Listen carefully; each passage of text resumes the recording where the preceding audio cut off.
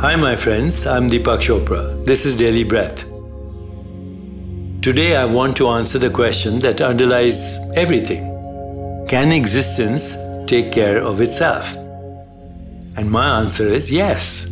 Let's talk about how consciousness upholds creation. At this moment, we are surrounded by the infinite intelligence and creative power of consciousness. This is nature's secret.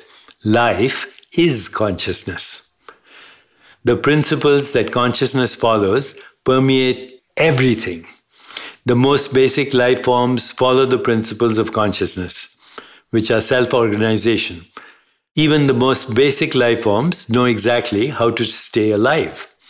Have you ever heard of an organism called the yellow blob, otherwise known as Physarum polycephalum? This organism exhibits qualities of consciousness. It is an example of how existence can take care of itself.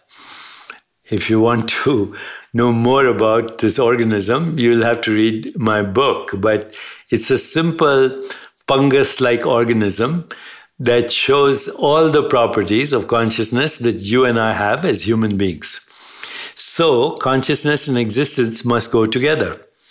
There's no such thing as blankness. Consciousness is always alive. Life was generated in the field of consciousness. It is already alive.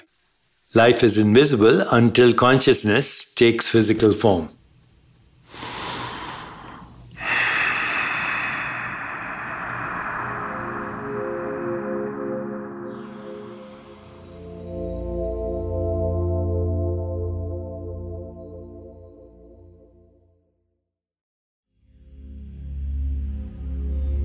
So, we have the choice whether to align ourselves with these principles or not.